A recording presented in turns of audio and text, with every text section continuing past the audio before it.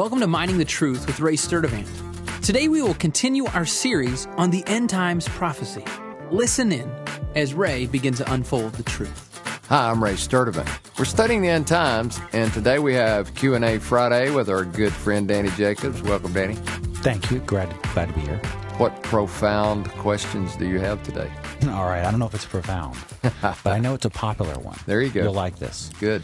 Earlier in the week, of course, you were talking about the mark of the beast, which I think is probably what most people focus on when it comes to end times prophecy, right? Yes. Everybody wants to know what it is. Everybody wants to know. I have my theory. Good. And you had your theory, obviously, and I'll let you explain about yours. But mine is that it will be a national or global ID card. Mm-hmm.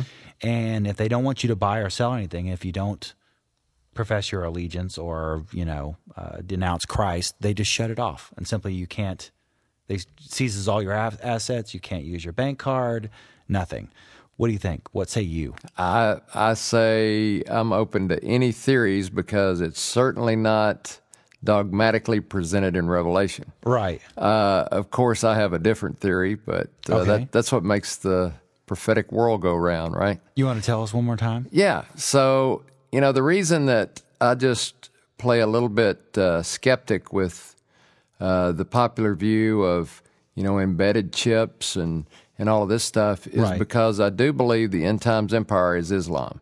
And Yeah. Islam does not allow any tattooing, It's not consistent with what? No, any kind of embedded chip that would be against the religion of Islam.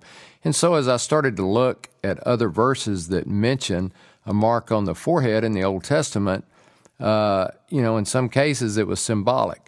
Some cases it was also, they would take a little scripture and, tie it in a little box on their forehead. Right. But a lot of symbolic language in the Old Testament and in Revelation where a mark on the forehead was just allegiance. So I certainly think that's a possibility. I think that's a possibility too. All right, my second question has to do with the Antichrist. And something that I've always been told, or a popular view of this, is that you talk about the wound of the Antichrist. Mm-hmm. I've always been taught that the Antichrist will get wounded somehow. Maybe he'll get shot or somebody will try to assassinate him and he'll miraculously recover from it. Mm-hmm. So that's I don't know. You have a different interpretation, apparently. Yes. I've heard that view a lot. The reason I take a different view is because it is the first beast in Revelation 13 who comes up out of the sea, and it's one of the 7 heads that suffers the wound. So wrong character. Wrong character for me. And so those heads, to me, represent empires.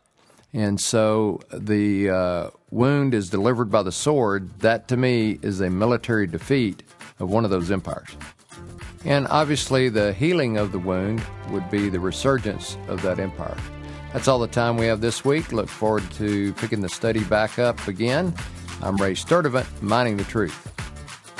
Thanks again for listening to Mining the Truth with Ray Sturdivant. If you have any questions or comments, don't hesitate to join us on the web at miningthetruth.com. Thanks again, and don't forget to join us as we continue mining the truth.